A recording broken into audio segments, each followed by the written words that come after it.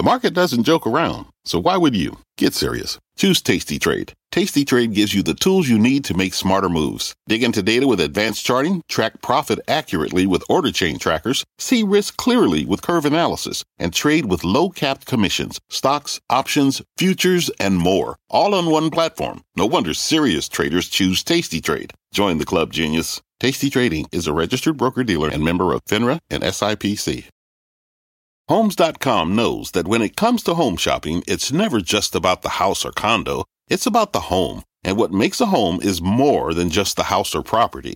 It's the location and neighborhood. If you have kids, it's also schools, nearby parks, and transportation options. That's why Homes.com goes above and beyond to bring home shoppers the in-depth information they need to find the right home. And when I say in-depth, I'm talking deep. Each listing features comprehensive information about the neighborhood, complete with a video guide. They also have details about local schools with test scores, state rankings, and student-to-teacher ratio. They even have an agent directory with the sales history of each agent. So when it comes to finding a home, not just a house, this is everything you need to know, all in one place. Homes.com. We've done your homework. My mission is simple: to make you money. I'm here to level the playing field for all investors. There's always a bull market somewhere, and I promise to help you find it. Mad Money starts now. Hey, I'm Cramer. Welcome to Mad Money. Welcome to Cramerica. I'll be with my friends. I'm just trying to help you make a little money. My job, not just to entertain, but to educate and teach you. So call me at 1-800-743-CNBC or tweet me at Jim Cramer. And then there were six. Ooh, that's how I'm feeling about the magnificent ones. The 7 stocks who reminded people of the fabulous movie where 7 of our most badass gunfighters went to Mexico to save a village from some cynical, vicious bandits. But that little Magnificent 7 moniker may have reached the end of the line, because alas, not all 7 are still magnificent. I think it's time to accept that Tesla has been shot. Not unlike Harry Luck, the first gunfighter to go down in the movie. And we either need to rename the group or perhaps the Super 6, maybe, or search for a replacement. Get a 7th. Yep, on a sedate day where the market, was Dow gained 138 points, S&P advanced 0.22%, both to record highs. NASDAQ climbed 0.32%. I think it's time that we think for a magnificent reshuffle. And I don't do this easily, because you know I respect the work of Elon Musk. I respect Tesla. First, why does Tesla have to lead? Beyond the creative license of cinematic analogy? Well, how about because it was at $299 in July of last year, and now it's at $208? Maybe because it's worth $663 billion now, well off the $1 trillion goalpost that we want these companies to have, or at least as tilt to? Doesn't help that Tesla stock has fallen 16% year to date. By comparison, standout NVIDIA, well, look at this, 21%. The other 5, they're all in the black. Look at these numbers. Look at that number. It says it all. Or maybe in 2 days when Tesla reports, we'll discover that the electric vehicle business has peaked and the solar business isn't going to make up for it. In the last few months, we've seen a host of ailments to the Tesla story, and it's gotten harder and harder to turn a blind eye to them. We ignore it, but we shouldn't anymore. Flagging sales in China versus other Chinese manufacturers, BYD, overtaking them as the largest electric vehicle maker in the fourth quarter sales. Possible U.S. saturation, a boutique pickup truck that is only going to challenge the F-150 in sales anytime soon. And let's not forget the declining value of the cars themselves, as we learned from Hertz, which owns a huge fleet of Teslas. It's an untold story. It's one that deserves more press. These electric vehicles are not keeping their value the way that we thought they would. Oh, and they aren't easy to repair either, as Hertz found out too late to save their near-term earnings. Now, none of this is really Tesla's fault. Yep, I don't blame Elon Musk either. Oh, except for saying that he'd need to almost double his stake in the company in order to take it to the next AI level. That's a little too extortionate for my taste. In the end, though, it's time to admit that until there are far more charging stations, maybe, and the cars have more battery power, or until we get even bigger federal subsidies, the electric vehicle space is challenged. I'm calling it challenged. Unless Musk, of course, can develop a battery that can go, say, twice as far as a normal industrial combustion gas tank. I don't think it's going to happen anytime soon. Magnificent 7 are nothing if not growth companies. Yet Tesla right now has hit, let's say, a growth pause. The standards are high enough now to disqualify it from the 7. So should we add a new name? I mean, what do you think? To get it back to 7, keep it at Super 6. It's not clear. We're seeing some incredible numbers from NVIDIA. That is for certain. There's a hilarious piece out today by Ben Reichs at Melius Research that talks about how well NVIDIA is doing. Ben's been the most vocal about how this company should be valued both for its software, not just its hardware. He believes NVIDIA is very inexpensive because people only see the hardware side of the equation. Today, he talked about how if you want your stock to go up in value, all you need to do is affiliate yourself with NVIDIA in a more dynamic way, including exposure to its AI enterprise software and DGX Cloud, which it unveiled March of last year. Now, Ben's noticed a pattern that those who use the DGX Cloud have seen some real success. Amgen ServiceNow reports this week. Consider it a halo effect. Your stock gets bumped the more you affiliate with NVIDIA, and NVIDIA stock goes up the more affiliations it obtains. Virtuous circle. All right, I know it sounds chimerical, but Ben talks about how it might be Google's turn to get the NVIDIA bump. And then maybe a 1 quarter or a 2 quarter delay, it'll be Amazon's turn. But there is a synergistic impact, and it can't be ignored. It's the same way that Meta Platforms saw its stock take off when we heard it was buying a boatload of NVIDIA chips. It's how when you see CEO Jensen Huang with any major enterprise software company, it moves the stock of that company higher. Stuff like this is what sets apart NVIDIA, Amazon, Alphabet, Meta Platforms, and Microsoft, which, by the way, was an early adopter of NVIDIA. It's why they were placed in the pantheon of the former Magnificent 7 and now Super 6. Microsoft has the Copilot AI numbers in its pocket, right? And as long as we believe that they're strong, well, that's enough to keep the balls in the air there. I also like this morning, Truist came out with this terrific piece that raved about Google's search-related advertising and Amazon's advertising numbers. These dovetail with everything else I hear about how ad dollars are being spent, I should say funneled right now to anything that's online and not so much on TV. The only thing missing is my understanding that Instagram ads are running ahead of plan. Now, Apple's gained some luster of late with its surprisingly strong launch for the Vision Pro, which just went on pre-order last week. Already some 160,000, 180,000 have been ordered, but some prominent analysts whom I've never heard of said don't be misled. They say pre-orders will end up meaning very little and ultimate sales can be disappointing. You know what? When I read it, I said, yes, that's exactly what I want. I know, a little bizarre, right? But because that's how Apple's been the whole time. Hated, scorned, disrespected. Remember, I've been recommending this stock since it was around 5.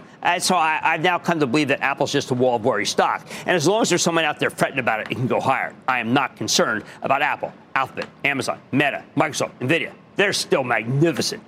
But can anybody else join the group now if Tesla is taken out? I like to put forward a new name to keep the John Sturges movie theme intact. How about Eli Lilly? Eli Lilly is a drug known as Mounjaro for diabetes and Zepbound for obesity that threatens to be the most popular drug in history. You keep hearing about challengers. Right now, it's a once-a-week shot. Others are developing once-a-month shots, so Lilly's working on that too. Others are working on a pill form, so is Lilly. But Lilly has 2 things that the others don't. A head start on manufacturing the drug with gigantic new plants coming online and actual approval from the FDA for its own formulation, which means that it has such an edge on all the other comers, except Novo Nordisk, which was the first to get one of these drugs to be approved to begin with, even if it doesn't have Lilly's scale. Now, not that long ago, Ken Langone, one of the greatest investors of our time, came on Squawk Box and said that Lilly could be the first $1 trillion drug company. Right now, it's at nearly $600 billion. Ken is an amazing investor who's fascinated by healthcare, so he knows what the heck he's talking about. I think at this moment, we're faced with 2 choices. Tesla's valuation is currently $663 billion. We can project what Lilly might be worth down the line and anoint it, or we can wait till Tesla reports on Wednesday and see if the usual Tesla fanboys upgrade it, defend it, and find something to say that they love about it. I say let's see what Tesla does. If it falters, we can keep things at a Super 6 level until Lilly reports on Feb 6. If Tesla can somehow pull a rabbit out of a hat, maybe I'm premature in calling its magnificent demise. But, man, Lilly keeps making new all-time highs while Tesla's still down nearly 50% from its all-time high in 2021. 2 ships passing in the night? Bottom line, we're ready no matter what. But to ignore the decline of Tesla or the advance of Eli Lilly is to reject the facts. There's a real challenge to Tesla's greatness. I don't see that going away anytime soon. Calls. Tony in Florida. Tony. Hey, Jim, how you doing, bud? I'm doing well. A big booyah for the club. I loved your home stretch today. Yeah, we were really going at it today. That's what I like. What's happening? Yeah, the stock, you talked to it at the end. Basically, it had 3 earnings beats, but I'd like to buy it before earnings, and then if it does pull back, buy it after earnings. It's Starbucks, because I will never, ever stop drinking coffee, especially from Starbucks. Yeah, Tony, I like the triple venti cappuccino with skim wet. I am with you. Now, here's what, yes, and for those who did listen to the home stretch today, it's a program that I put on. It's an audio program I put on with Jeff Marks, my colleague. What we said was Starbucks is going to probably blow the quarter, okay? But we like the company, and the stock is down from 115 to 93, so if they blow the quarter, maybe it's not so bad. That's why I like Tony's approach. A little before, a little after they blow the quarter, and then we see how it goes. Let's go to Blake in Ohio. Blake. Oh, yeah, Jim. What's going on? I don't know. I was watching the games like everybody else. What's happening with you? Oh, not too much. Just kind of, thinking about the reminiscing on the Browns and Joe Flacco, throwing the ball around to the moon. I was kind of getting into aerospace on the stock market. So I just wanted to talk about Spirit Aerospace. Yeah, Spirit is... It's too hard. Sometimes I like to look at things as too hard and not too hard. It's not a way that people talk about because it's very visceral and it's very gut-oriented, but that's just too hard a stock to own. Too much of a battleground, too many things that could go wrong. So I'm going to have to take a pass. Let's go to Lou in Pennsylvania. Lou. Greetings, Jim, from your neighbor in Montgomery County outside of Philadelphia. Wow, what street? Yes. I live near Flowertown. Okay, I was right next to you. I was right. I used to. I lived in Orland and in Springfield. You know what I mean? What's up? First of all, I'd like to talk to you mostly about our now almost defunct Eagles. Do you have any advice on that? On the Eagles? Yeah. I love Howie Roseman. What can I tell you?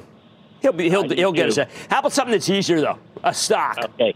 My stock is a large cap pharmaceutical, Bristol Myers Squibb. Company has been around for about 160 years, and this is a very low PE, under 13, has a tasty dividend, strong oncology department, especially Opdivo, has anticoagulants that are very widely used. Yes. And the neuroleptic, like Abilify, which is well received. Right. So, well, I'll tell you, Lou, let's just call as we see it here. This is a company that is in a rebuilding year, okay? And the rebuilding year probably takes 2 years. They're saying maybe to 2030. We got to give this coach a chance. He's got to get some draft picks. He's got to be able to get some veterans in there. Doesn't have it yet, but he's paying you 5% until you get there. Not in the playoffs anytime soon. If you're being patient, Bristol Myers will work. Okay, to ignore the decline of Tesla or the advance of the stock of Eli Lilly is to reject the facts. There's a real challenge now to Tesla's greatness, and I don't see that going away anytime soon because it is, in the end, an EV company. That's why I think it may be time to reconsider our Magnificent 7 lineup for now. Or maybe it's just the Super 6. Wait, buddy, tonight, you called in, you stumped me about a little-known pharma stock, so I went and did my homework, and now I'm ready to give you an opine on Catalyst Pharmaceuticals. Then, the video of Dancing Jensen Huang has become almost as popular as NVIDIA stock itself.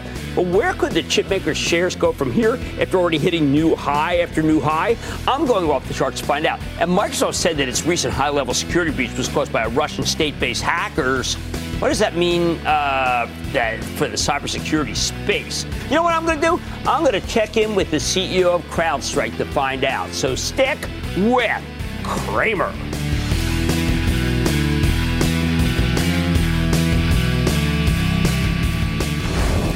Don't miss a second of Mad Money. Follow @Jim Cramer on X. Have a question? Tweet Cramer. #MadMentions. Send Jim an email to madmoney@cnbc.com or give us a call at 1-800-743-CNBC. Miss something? Head to madmoney.cnbc.com.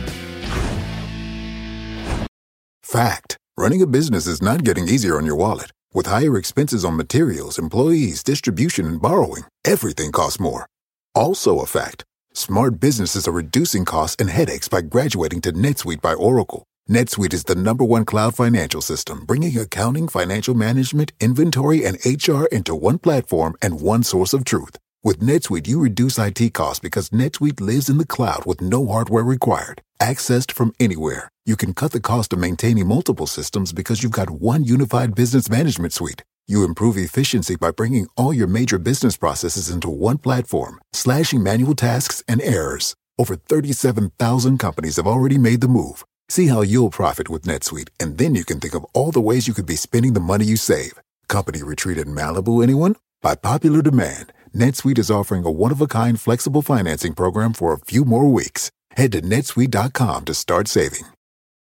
When you're hiring, the best way to search for a candidate isn't to search at all. Don't search, match with Indeed. Indeed is your matching and hiring platform with over 350 million global monthly visitors, according to Indeed data, and a matching engine that helps you find quality candidates fast. Use Indeed for scheduling, screening, and messaging to connect with candidates faster. Plus, 93% of employers agree Indeed delivers the highest quality matches compared to other job sites, according to a recent Indeed survey. Leveraging over 140 million qualifications and preferences every day, Indeed's matching engine is constantly learning from your preferences. Join more than 3.5 million businesses worldwide that use Indeed. Listeners of this show will get a $75 sponsored job credit to get your jobs more visibility at Indeed.com/madmoney. Just go to Indeed.com/madmoney right now and support this show by saying you heard about Indeed on this podcast. Indeed.com/madmoney. Terms and conditions apply. Need to hire? You need Indeed.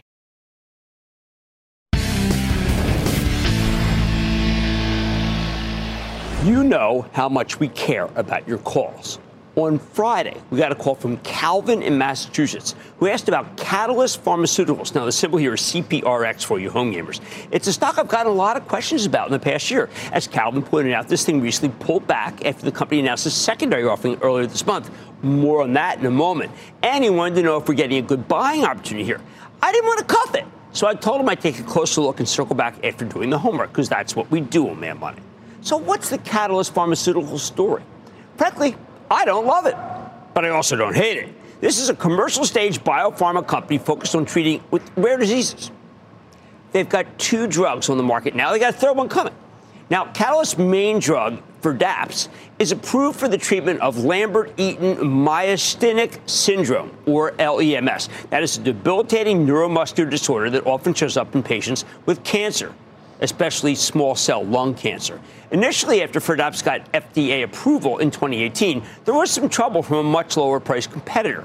In response, Catalyst sued the FDA, arguing that it should have patent protection under the Orphan Drug Act. And the company won a U.S. Court of Appeals ruling in 2022 that affirmed the drug's protected status for LEMS until at least May of 2026. But because this is an orphan drug, it's insanely expensive. They priced it at $375,000 right out of the gate. Now, I know it sounds extortionate, but see, nobody would develop drugs for ultra-rare diseases unless they could charge sky-high prices. Good thing insurance covers it. Firdapse sales have grown from $102 million in 2019 to $214 million in 2022.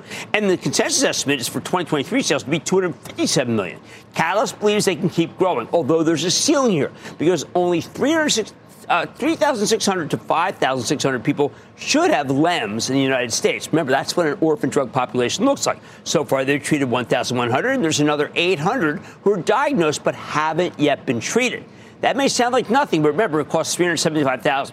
Meanwhile, Catalyst plans to expand to other parts of the world as well. Their Japanese partner just submitted this drug for approval last month. How about their other drug that's on the market? A year ago, Catalyst bought the U.S. rights to Fycompa, and that is from Japanese pharmaceutical giant Eisai. This is a treatment for rare forms of epilepsy, and it already had FDA approval when they bought it. According to the analyst consensus, Fycompa likely did $136 million in sales last year. And the drug has patent protection through May of 2025 or possibly June of 2026. Again, not that far from now. The final piece to this puzzle is a drug called Agamree, which Catalyst acquired from a Swiss biotech company last July. This is a novel oral corticosteroid for the treatment of Duchenne muscular dystrophy, a terrible disease, one of those ultra-rare diseases. Agamree then got FDA approval in late October, should launch sometime this quarter. According to the analysts at Oppenheimer, who initiated coverage of Catalyst with a buy rating, they think this drug could do $300 million in peak sales in 2028 because it's better than the competition. While the competitor is about to lose patent protection, Oppenheimer says Catalyst drug is so much better that insurance companies will be willing to pay up for it. Plus, they think the stock can double to $30 from here. But while I'm mentioning this OPCO initiation Catalyst from last month, I have an observation. See, these guys talked about how the company can generate enough cash to remain independent from the capital markets, meaning they won't have to raise money. But then, perhaps ironically, perhaps not, they just 2 weeks later announced a secondary offering with Oppenheimer, one of the managers. That's the exact same firm that told you they didn't need the money.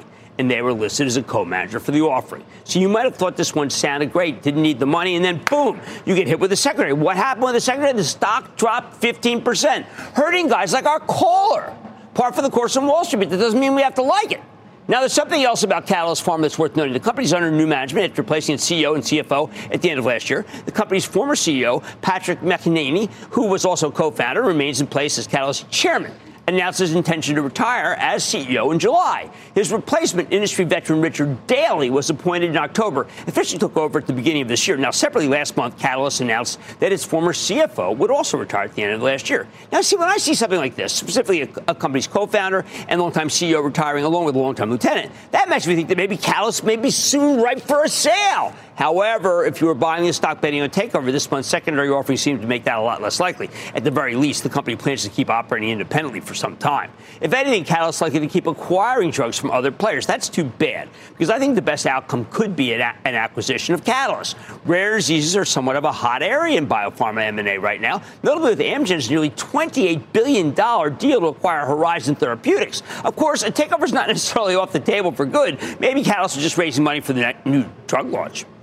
And by the way, if Catalyst were to get a bid with a Horizon-like valuation, it could be worth something like $24 to $25 per share on last year's number, or possibly much more if you use this year's estimate. But I'm not sure that Catalyst deserves a Horizon-like multiple. Horizon had some amazing drugs. While a takeout's still your best case scenario, if you're talking about Catalyst as an independent company, you know what, candidly, my feelings are just plain lukewarm. Don't buy. Candidly, I don't love their business model that's focused on licensing other companies' drugs, not their own, and hoping to do well with them commercially. To some extent, that's just financial engineering. I'd much rather invest in biotech companies that, come up with their own drugs. Making matters worse, Catalyst's two drugs that are currently in the market, they really only have patent protection for another couple of years. That is a bad situation. All that said, Catalyst models are inherently less risky than trying to innovate yourself. They don't have to worry about, say, a pipeline drug failing in a clinical trial and being worthless. They just buy them from other companies, for other firms after they succeed. Underscoring this point, Catalyst has been profitable since 2019 when it first started selling for DAPs. In fact, they're expected to earn more than $2 per share this year, which makes this $14 and change stock seem mighty cheap. But here's the bottom line. When I do the homework on these, sometimes they're really complex. This is a complex one. I do not think, after doing the homework, that Catalyst Pharma is going to hurt you much. And while I bemoaned the secondary offering earlier, getting in after secondary is taking place is hardly the worst thing. At least you won't be surprised with another secondary that causes a 15% slide anytime soon, like we got earlier this month. Best case scenario here is a takeover, but that's also not likely after a big secondary and after the drugs are about to come off patent. So, in my opinion, Catalyst, it's just okay. It's all right to own. Fine enough option, but let me tell you something. There are many much better drug companies out there for you. That money's back everywhere. Coming up, last year, the modern-day Da Vinci led his company to the top of the semiconductor heap. Can that magic spread sector-wide this year? Cramer goes off the charts to find out. Take your business further with the smart and flexible American Express Business Gold Card. It's packed with benefits to help unlock more value from your business purchases. That's the powerful backing of American Express. Learn more at americanexpress.com/businessgoldcard.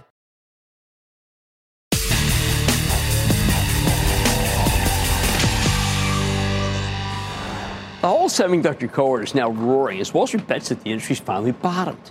With a new PC refresh cycle on the way, a view that I really believe in. I've talked about this before, but whenever I find a new thesis, I always like to look for confirmation wherever I can find it. And that's why tonight we're going off the charts with Dan Fitzpatrick. He's that terrific technician who's the founder of Stock Market Mentor. He's host of his own podcast, The Fitz Factor. He pounded the table on NVIDIA in early September, saying you should hang on through the near-term turbulence. Come on, that was a great call. Now Fitzpatrick points out that we're seeing big moves in a much broader array of semiconductor stocks, and he thinks this could be a very good year for the group because big institutional money managers simply can't get enough of them. Yep, right now, he says the semiconductor stocks are under institutional accumulation. But does that mean it's the right time for you to buy? Okay, let's take a closer look, starting with the weekly chart of the Van Eck Semiconductor ETF. That's called the SMH. It's what we all use, and this one goes back to 2019. Now, Fitzpatrick points out that the SMH, here represented by candlesticks, okay, has been in a long-term uptrend ever since making a big capitulation low in early 2020 during the initial COVID meltdown. Of course, there's been some medium-term turbulence along the way. Buying peaked in late 2021, SMEs were around 160 at the time, and the Fed started raising interest rates, and the world moved on from the pandemic. No more COVID-era home office spending boost, particularly PCs. And that's when the semiconductor ETF pulled back below its 40-week moving average, ultimately pulling back nearly 50% from the highs. This is pretty ugly, okay? Fitzpatrick notes that the reversal back then was on pretty high volume, which is how you knew the decline was the real deal. But by late 2022, though, the semis bottomed along with the rest of the market, and the SMH has been trading steadily higher ever since. Look at this nice run. Last July, the ETF tested the 160 level, and it failed. Okay, that was a bummer. All right. But then the floor collapsed. The SMH started falling apart again. This is when all things tech were getting killed by skyrocketing long-term interest rates. Remember, it has one component that's earnings, but another component that's interest rates. When interest rates go sky high, these get crushed. It's always been the case. However, Fitzpatrick says you could tell the pullback this summer was different from the pullback in 2022. This time, the SMH was declining on low volume. Remember, we want this volume versus volume. Okay, so this is the real deal. This is not.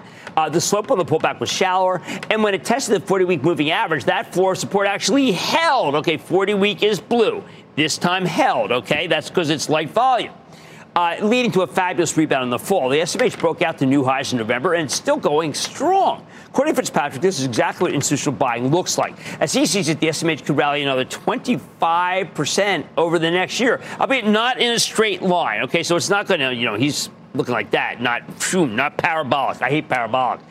Right now, the stock's running along the upper Bollinger Bands. Those bands are measures of volatility. Fitz considers this a good sign. He recommends waiting for a temporary pullback, the 10-week moving average, before you truly pull the trigger. And now we're speaking of 10-week. That means he'd like to see, again, remember, these are candlesticks. He wants it to come back down a little bit like that. I know too small to see, but trust me, it's still a decline.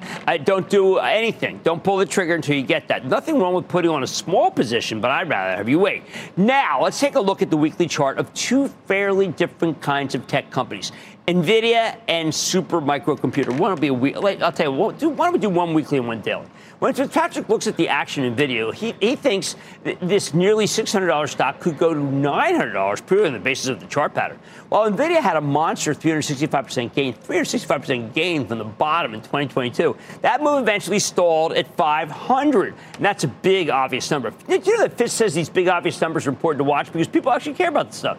Even if, rationally speaking, it shouldn't matter at all, right? For the better part of the year, people would see NVIDIA at $500 and figure it was time to sell every time it got there. It was just a wall. It was a ceiling. That's what we call it. It took a long time for the stock to finally break out the upside just a couple weeks ago, and within days it was to 600. Now, during the second half of last year, Fitzpatrick says NVIDIA really just drifted sideways, giving the key moving average here some time to normalize. They gradually flattened out and caught up to the share price. For Fitz, this is a great setup for what's known as a continuation move. You get a big rally, stock digests its gains for a long period of time, as he said it would, and then finally starts roaring again, which is where we are now. For NVIDIA, 500 is the new floor of support instead of the resistance. So where's the next big ceiling of resistance? Okay, the stock rallied roughly $400 from its 2022 lows until it stalled out at 500. Fitzpatrick says these moves often repeat themselves in scale, which means NVIDIA could have another $400 rally that takes it to 900. I know, it sounds simplistic, but you'd be surprised how often this technique works. Right now, it can work because money managers can't get enough of the semiconductor stocks, and the magnificent NVIDIA is the best of the semis. Fitz thinks the big money will steadily push it higher, and I bet he is right. Finally, how about Super Microcomputer, a San Jose-based maker of server equipment, including chips? Now, back on Friday, Super Micro stock surged 35%, which is what you're seeing right here, okay? 35%. After the company raised guidance, today it jumped another 3%. Both moves on massive volume. See this? That tells you again, what does he say? It's true. The average volume for Supermicro is about 4.2 million shares. On Friday, it was over 23 million. Fitzpatrick says it's pure institutional buyer. By the way, I recommended this one in December, and since then, the stock's rallied nearly $200. Should we stick with it? Check out Supermicro's daily charter. Fitz points out that the stock spent 5 months building a flat base from August into January. Traded sideways for so long that the 50-day moving average flattened out, and the 200-day moving average started catching up.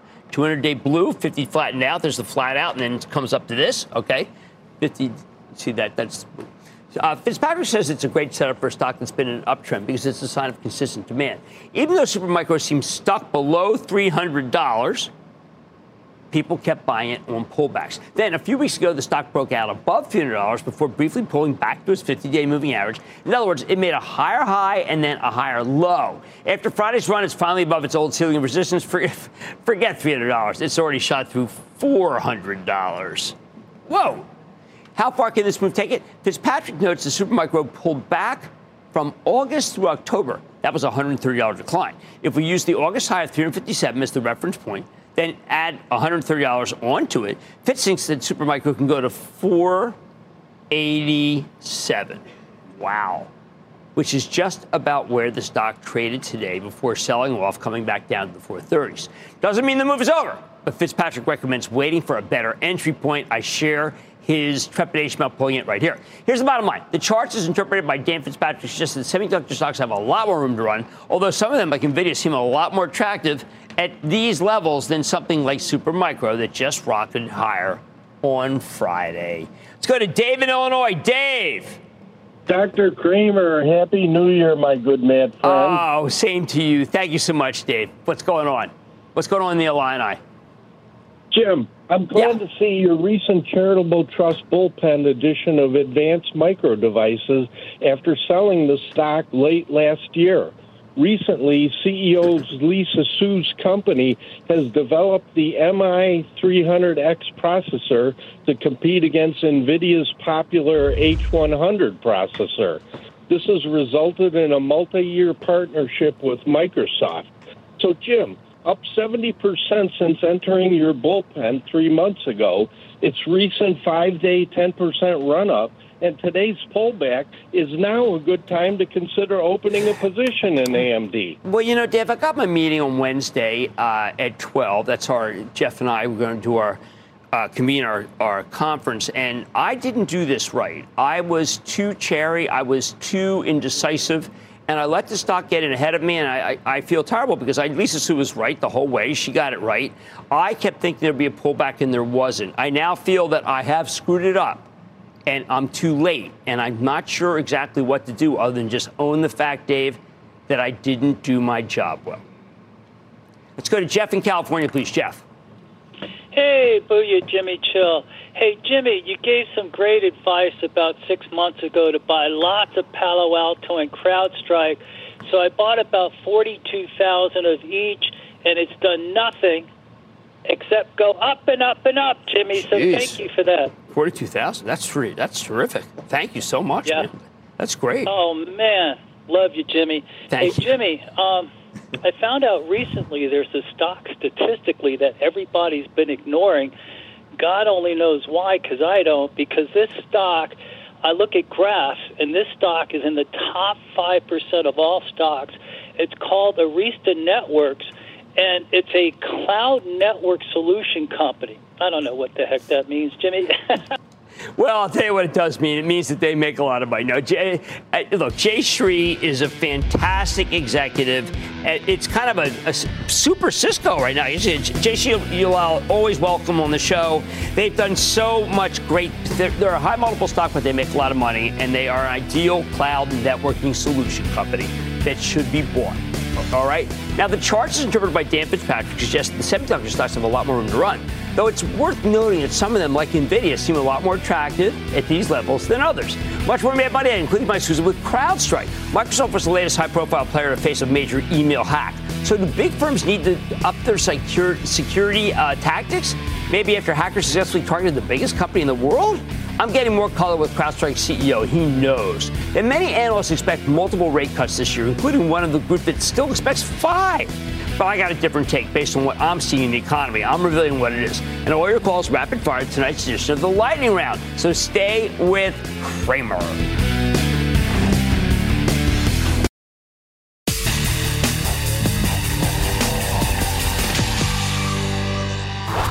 As cyber attacks continue to dominate the headlines, it's starting to feel like no company is safe from these debilitating digital assaults. Hey, look, just last week, even Microsoft got hacked by a Russian state-sponsored actor. Microsoft's got a huge cybersecurity business itself. So now some people are wondering, how reliable can any cybersecurity firm be in this environment? And that's why I thought it'd be a good time to check in with Cramer fave CrowdStrike. That's a cloud-native cybersecurity kingpin. Stock up more than 17% year-to-date, surging 142% in 2023. Let's take a close look with George Kurtz, the co-founder, president, and CEO of CrowdStrike, to get a better read of the situation. Mr. Kurtz, welcome back to Mad Money. Great to be here, Jim. Okay, so George, explain to me, first of all, how this could happen. You've got a company that has got the largest business in the world for cyber attacks, and yet here it is being compromised by Midnight Blizzard. And is this something that you've heard of, Midnight Blizzard? And it should have been something that they could have stopped. Sure, Jim. Well, obviously, as we've talked about many times, security is a hard problem, and the adversaries are determined. What we're talking about here is the Russian SVR, which is the equivalent of the U.S. CIA, if you will, just to make it easy for your viewers. It's a very determined adversary, and this is not the first time that they've penetrated Microsoft's network.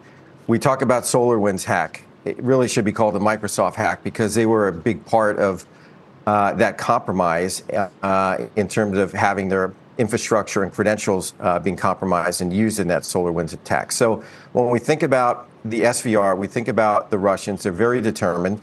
And it shows you, the level of security that is needed to be able to keep these adversaries out. Well, is it possible that any one company can do it? I mean, shouldn't say Microsoft combine with CrowdStrike, maybe together? More minds, more ability to be able to spot something. Wouldn't that be a good way to go? Well, I think this gets back to what you and I have talked about many times. Good enough security is not good enough. And I think this is one of those areas. If I take my CEO hat off and I put on my Patriot hat, which I am, Jim, an American, I think what you're seeing here is systemic failures by Microsoft, putting not only their customers at risk, but the U.S. government at risk, which is a big customer of theirs. We saw this in the fall when the Secretary of Commerce's email was compromised. We saw this in 22 when Lapsus, a teenage group, was able to compromise Microsoft. We saw this with SolarWinds. So the hits keep coming, and at some point, we have to say, is good enough security good enough? All right, just, we're reaching out to Microsoft for comment, obviously, because Microsoft is a great company, we all know. But I hear something from J.P. Morgan that came out January 8th. It said Microsoft's market share is not mutually exclusive. Enterprises tend to use standalone endpoint vendors in addition to Microsoft.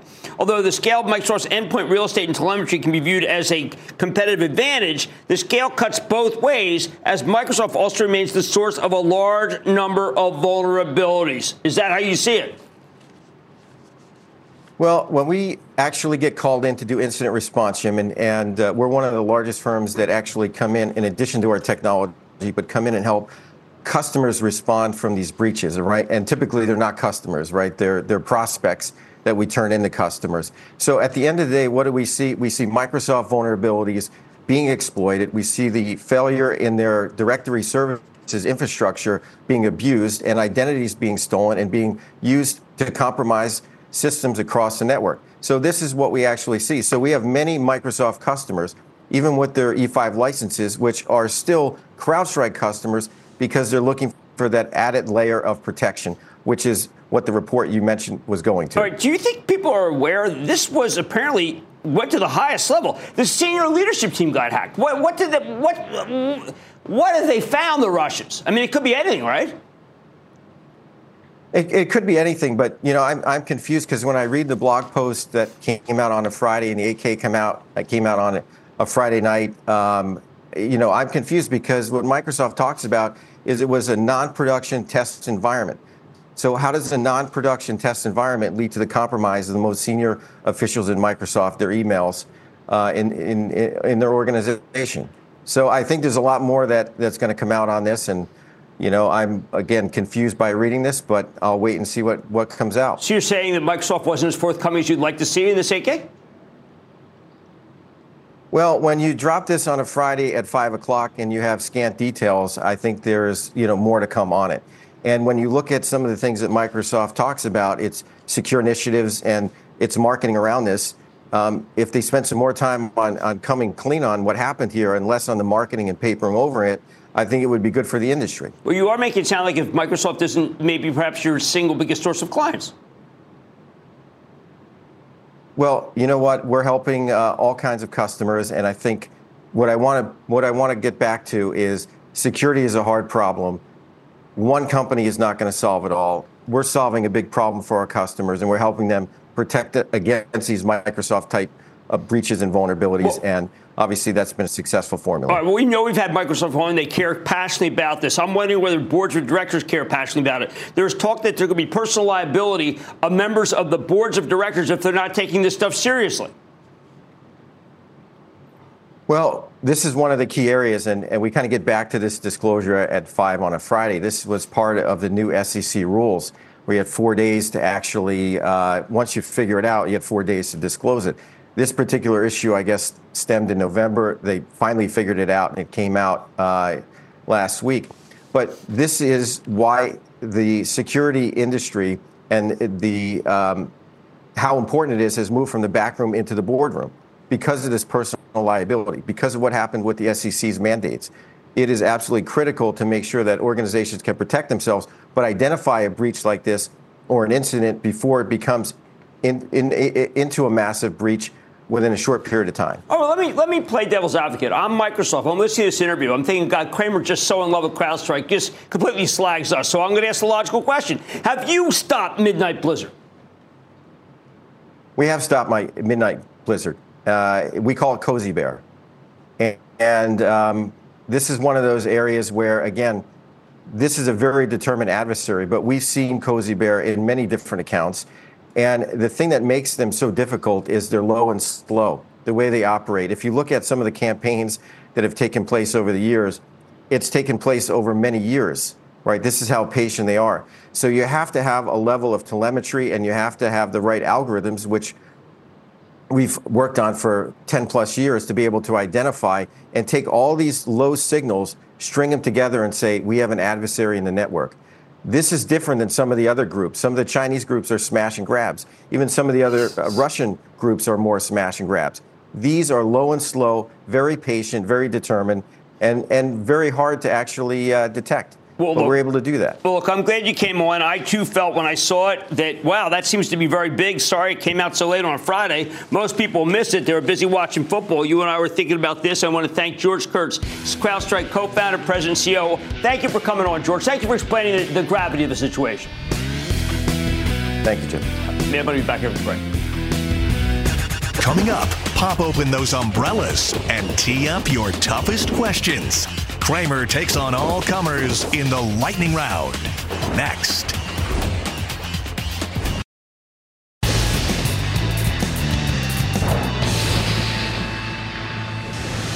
It is time. It's time for the lightning round.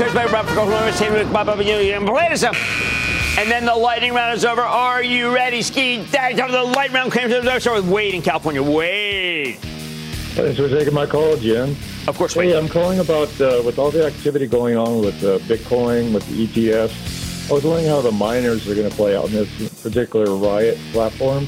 I don't trust it. I got to tell you something. I checked in with Larry Williams again. Now, this is now, he has been saying, you got to get out of Bitcoin. He's been so right. I called him and say, listen, aren't we done going down? He goes, no, stay away. August in Pennsylvania. August. Hey, Jim, big booyah from the great state of Pennsylvania. Thank you for taking my call. Sure. Anyway, with earnings being announced on February 13th and expected to grow 40% for the current year, stock closed down over 18% today of a year high of 1351. I wonder your opinion on ticker HOOD, Robinhood Market. I think they have too much exposure to options for the customers and Bitcoin for the customers. I need them to get a better base of customers. I suggest you go buy Schwab. Let's go to Mitch in Illinois. Mitch. Big booyah, Jimmy. How you doing? I am doing well. How about you, Mitch? What's up? Not bad. I had a question for you on a Chicago staple that sold over 11 million hot dogs last year. I was wondering your thoughts on Portillo's. You know, Portillo's is just a great quandary because remember I told you they were just burying us under all that private equity stock. Well, the private equity guys, they were right to get out, and anyone who bought it was wrong. I'm glad we pushed back. It still sells at 39 times earnings. Too expensive for a restaurant chain. Let's go to Matt in Massachusetts. Matt. Jim, how we doing? All right, Matt. How about you?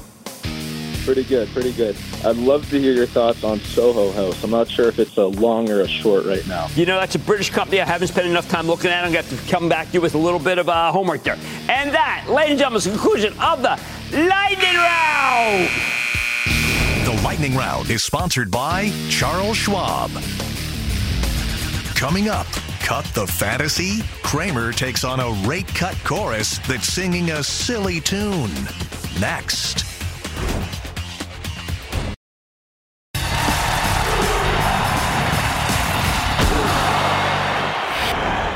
Saw it again this morning. It was in a note from economists at Goldman Sachs debating whether the labor market's weakening or just returned to normal. And then, almost as a throwaway line at the end, quote, we continue to expect the Fed to begin the easing cycle this spring with the first 25 basis point cut in the funds rate, most likely at the March meeting, end quote. A March rate cut. That's what Wall Street was heavily betting on until a week and a half ago. But after a series of strong economic data points, the market's come to its senses. Then we see this house view from the Goldman economists who still believe there'll only be 5 rate cuts this year. And it's clear that many people, not me, but many people are still banking on an extremely dovish Federal Reserve. First, understand this whole rap is a bona fide nightmare for people like me who try to pick stocks. I can see no weakness in the economy whatsoever to justify even 3 cuts at this moment. The only justification for starting to cut rates in March would be a sudden economic downturn of obscene proportions that will crush both the service and manufacturing sectors in the next 6 weeks. You probably want to sell all but the staples and utilities if that happens. Right now, we have 3.7% unemployment in this country, for heaven's sake. You need at least 4.7% unemployment to justify Goldman's stance on rate cuts. And for me, it's inconceivable that we could have so many layoffs in such a short period of time. Second, you need to see not just a decline in the rate of inflation, but outright declines in prices. They're 2 different things. I got bad news for Goldman Sachs. Other than Costco, I don't see a lot of companies cutting back prices to below where they were before the pandemic. The 3 most important categories, the ones people can't live without, food, shelter, transportation, are still way up. I don't see why the Fed would declare a truce in the fight against inflation, which is what Goldman's calling for, because any rate cuts here would be more like unconditional surrender to inflation. If we truly get 5 rate cuts this year, I think it would provoke a spike in the price of homes, in rents, in autos, all of which must come down if we're ever going to beat inflation. I think this week will be very telling. You have 3 railroads reporting, CSX, Union Pacific, Norfolk Southern. They're going to give us a real good read on autos and housing because the materials needed to make this stuff go on rails. I think they are all going to be very strong or offer very strong forecasts, totally out of whack with what Goldman's looking for. At the same time, you have to remember that we were estimated to have taken in millions of immigrants in the last couple of years, legal or otherwise. Many employers have a don't ask, don't tell philosophy here. But because our government has no real policy on what should be done with it to help these people, they often have no choice but to take whatever work they can find. That means they do the jobs that were at the epicenter of wage inflation, the jobs no one wanted. No one could be found to even do them unless you paid them more than the minimum wage. In other words, there may not be the same spike in wages we've had because immigration can keep labor costs down, but we still won't have wage rollbacks. A lot of that is just minimum wage law, by the way. Rollbacks are the only way you could justify having such a rapid series of rate cuts. What matters to me, though, is that at least I've gotten to the bottom of this ridiculous multi-rate cut scenario that keeps dogging us. It's all nonsense, people. It's all theoretical, not at all empirical, which is important because when Wall Street realizes the cuts aren't coming, then I think the stock market is going to get slammed. It's almost like they've created a construct that can't be met but gets people all excited about buying stocks. And then when the truth comes out, they sell in anger and disbelief that the Fed let them down. In reality, the Fed will most likely rely on the evidence, which is that we have a very strong economy. And if you didn't know better, you'd think their next move would be to raise interest rates, not cut them. I like to say there's always a bull market somewhere, and I promise to try to find it just for you right here on Mad Money. I'm Jim Cramer. See you tomorrow. Last call starts now. All opinions expressed by Jim Cramer on this podcast are solely Cramer's opinions and do not reflect the opinions of CNBC, NBC Universal, or their parent company or affiliates, and may have been previously disseminated by Cramer on television, radio, internet, or another medium. You should not treat any opinion expressed by Jim Cramer as a specific inducement to make a particular investment or follow a particular strategy, but only as an expression of his opinion. Cramer's opinions are based upon information he considers reliable, but neither CNBC nor its affiliates and or subsidiaries warrant its completeness or accuracy, and it should not be relied upon as such. To view the full Mad Money disclaimer, please visit cnbc.com/Mad Money disclaimer. Escape to Ocean City, Maryland, and discover a place that just feels lighter, where every day feels like Saturday and French fries are a food group, where flip-flops are always in fashion and seafood is always in season. Where the boardwalk is bustling and the beach is right outside your door. Where you can rise with the tide and feel like a kid again. Ocean City, Maryland, somewhere to smile about. Book your trip at OCOcean.com.